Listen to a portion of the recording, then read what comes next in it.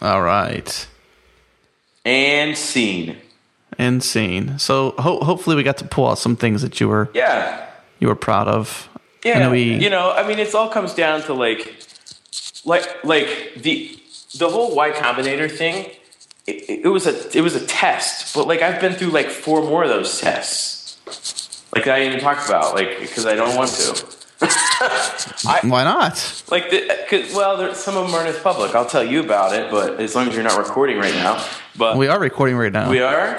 Yeah, this is After Dark. Oh, damn. Shut up. We're still on the air. Oh, damn.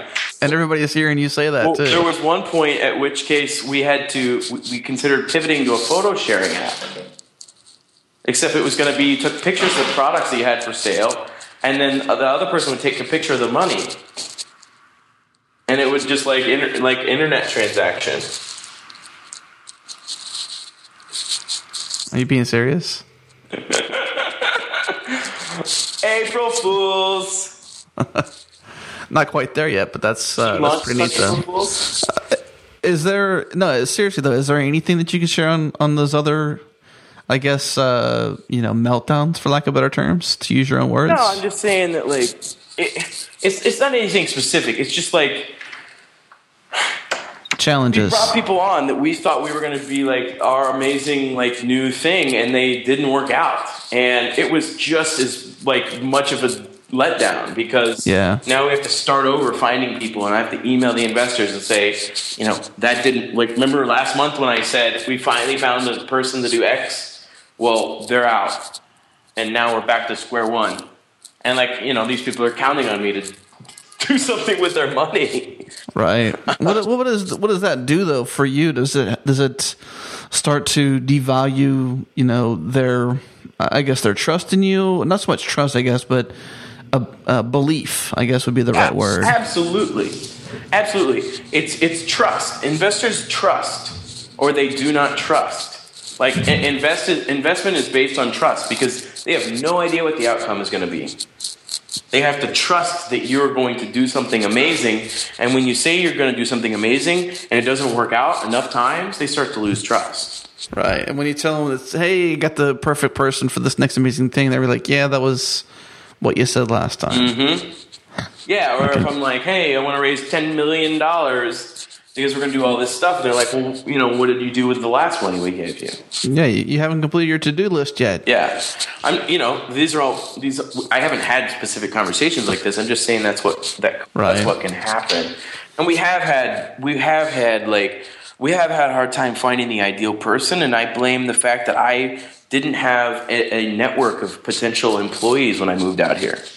I didn't have I didn't know any engineers that I could instantly hire the way some people do. I didn't have a CTO. I was the CTO.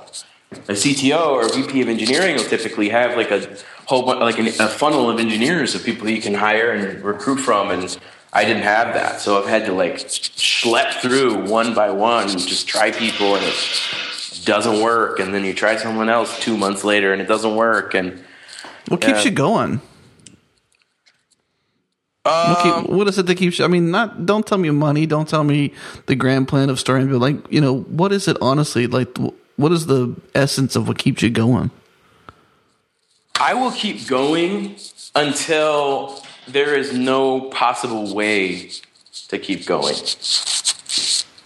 That's just the way it works. That's a good answer. That's the best answer, man. You know why it's the best answer? Why is that? Because there's nothing you're trying to get from your give. That's true.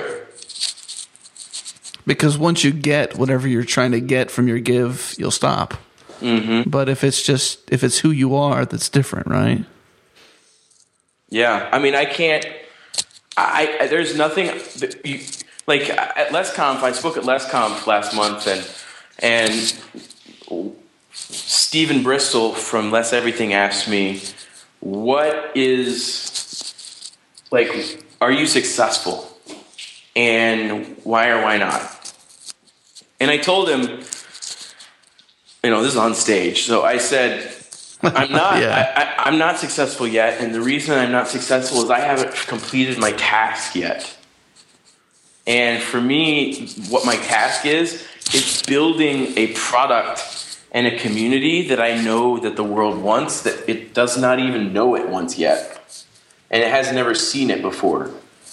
And as soon as I am able to build that, I don't think I'll stop, but I will be satisfied with having achieved something or some measure of success once I've finished building a product that I have in my head that's sort of like a magnum opus, if you will.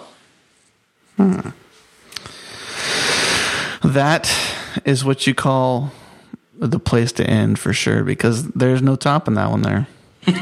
your magnum opus. My magnum opus. I love it. This is my art. I mean, Storenvy is my art. It sounds like it, brother. It has been good chatting with you again. I hope to be able to chat with you more often, not just on a podcast or passing by here and there. I know that there's few and far between times we get to chat, but it really has been a pleasure, man. Seriously, right, cool. And I'm excited that you and your wife have a baby, man. I'm Vivian. Really, Vivian. That's the blessing of all blessings, right there, brother. Cool, man. And you love fatherhood, I'm assuming? Oh, yeah. It's like my relief every weekend when I get to spend time with her. It makes it all worth it, doesn't it? Recharges me. Well, go and complete your empire, complete your magnum opus. Don't stop. Okay. And we'll stay in touch, all right? All right, cool, man.